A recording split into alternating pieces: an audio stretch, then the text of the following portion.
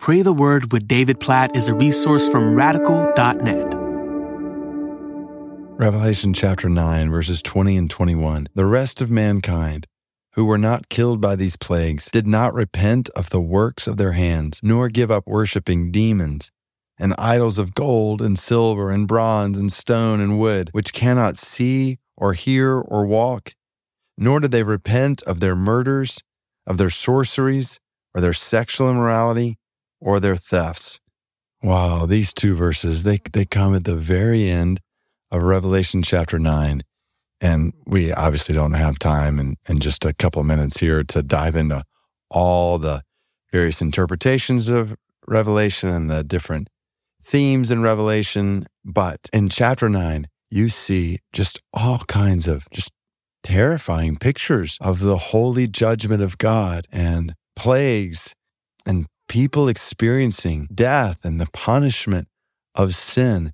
It's happening in such graphic imagery. And then you get to verse 20 and it says, the people who were not killed by these plagues still did not repent of the works of their hands. They still didn't turn from sin. They still kept worshiping demons and idols of gold and silver and bronze and stone and wood, which cannot see or hear or walk, verse 20 says. And they didn't turn from their sin in all these different ways: murder, sorcery, sexual immorality, thefts. And as I read these verses, I just think we need God's grace to open our eyes, because left to ourselves, we will give ourselves over continually to sin, even when it's costly in our lives, even when it wreaks havoc in people's lives around us.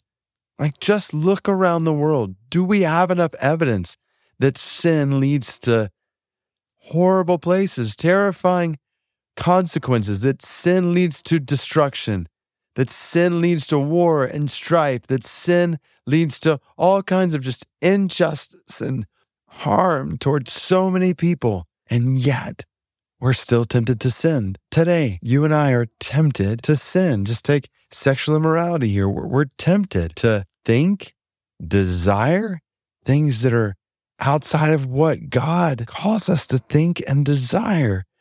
What God says is good for us and good for others. And that's just one example, so many different ways. And we're still tempted to worship money and to pursue possessions and the stuff of this world. No, God in His Word is making super clear to us in Revelation chapter 9 where sin leads in such a way that you and I might turn from sin today.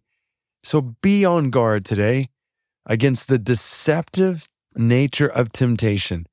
When you and I are tempted to sin today, it won't be the devil, the adversary, saying, this is going to lead to your destruction. I'm tempting you to do it. No, it'll be temptation like, this will be good for you. This will lead to good for you. That's where it all started in Genesis chapter 3. The lie that disobeying God will lead to our good, and it won't. And we have all the evidence around us in the world that it won't.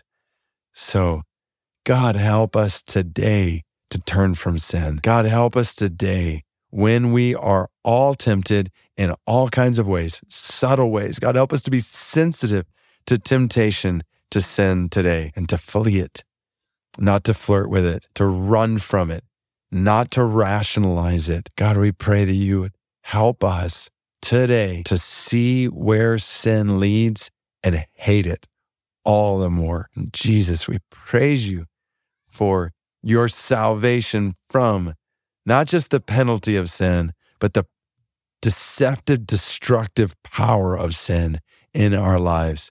We praise you as the victor over sin, the sinless one who died on the cross for our sins.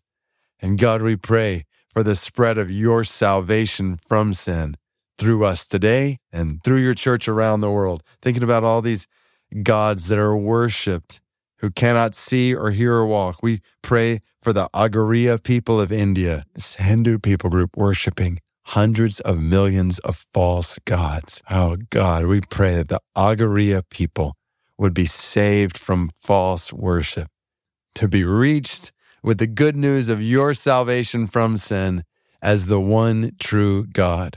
We pray for your salvation, your life for the Agaria people of India, even as we pray that you'd help us to live out this salvation from sin in our lives today. We pray all this according to your word in Revelation 9:20 and 21. In Jesus' name, amen.